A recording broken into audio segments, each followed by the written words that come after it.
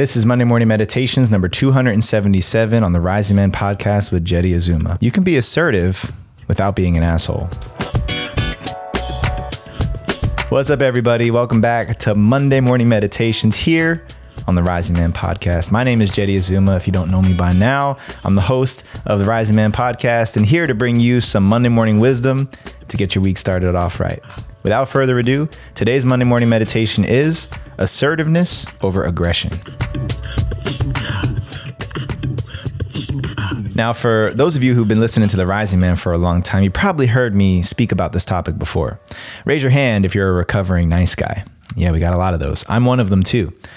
When I was younger, I used to be so terrified of disappointing people or making them upset. I just didn't want to get my ass kicked, or I didn't want to get ridiculed and exiled, which is like most of us.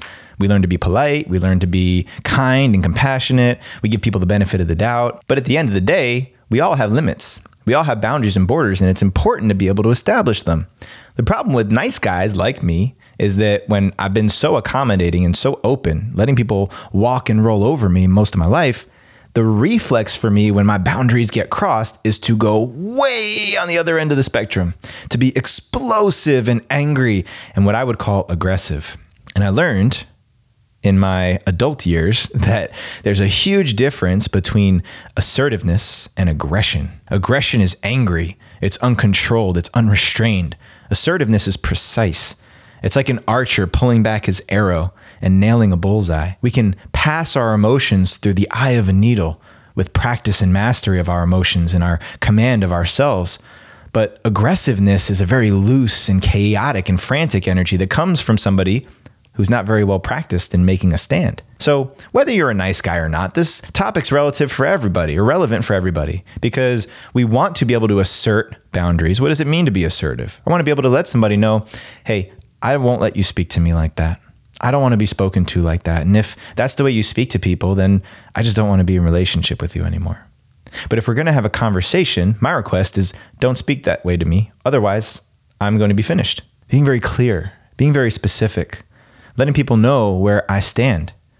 It's uncomfortable. Some people might feel offended by that. They might feel like that's a pushback, when really, I'm just establishing my stand. I'm not advancing into your domain and saying, hey, you're being a douche. You're being an asshole. Don't talk to me like that. How dare you? Putting it on them. I'm just saying, hey, don't talk to me like that. I won't have a conversation with somebody who speaks to me in that tone. Assertiveness. Aggressiveness is extending haphazardly beyond that. It's like a haymaker. You ever see those fights on YouTube where people are just like throwing their hands up? Right? A calculated, assertive person can deliver a very specific strike, and it doesn't even have to do any harm. Aggressiveness can cause harm to the person involved and myself and everybody around. Assertiveness actually moves towards safety. It's like letting somebody know, hey, there's a landmine there. Oh, there's another one over there.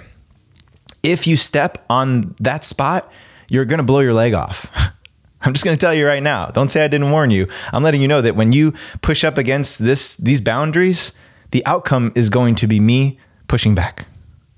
And I don't want that. That's what assertiveness looks like. And it's a very measured skill to be assertive with somebody without being aggressive. It's a measured skill to be stern and clear with somebody without being mean. And this is so valuable in relationships with men. A lot of men that I've seen come into the spaces over the years get triggered when somebody makes a stand. They get triggered by assertiveness because a lot of us have been beaten up by boys and men in our lives. We've been yelled at and disciplined by our fathers and uncles and other male figures. So anytime that there's something that feels like aggressiveness in the room, it feels unsafe. Until you recognize that somebody being stern or clear is really just giving you an opportunity to see where their limits are. Saying, hey, I'm not going to buy that from you. I'm not buying what you're saying right now. I don't believe it. I want to trust you. I really want to trust you, but it sounds like BS to me. And I don't want to sell you out. That's what it looks like to be stern and clear.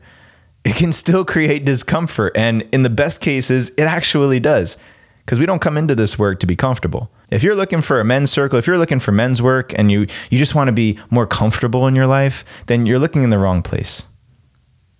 We're not going to push you out and make you feel bad about yourself. That's not the opposite of being in comfort. The nature of being in work like this is you will be challenged from a loving place. You will be pushed and drawn clear boundaries to support you and help you feel more safe, more confident, more trusting of the people that you surround yourself with. So this discipline and more distinction between aggressiveness and assertiveness is so important. And I share it here today because I know there's a lot of you guys out there. I know there's many of you who listen to this podcast, these Monday morning meditations, and in your life, you're still letting people dictate your life for you. You're still giving away authority and power. And then when it gets to be too much, you're being reactive and explosive, and then you become ashamed of feeling that way. I know, I've been there before. It's uncomfortable. It requires practice.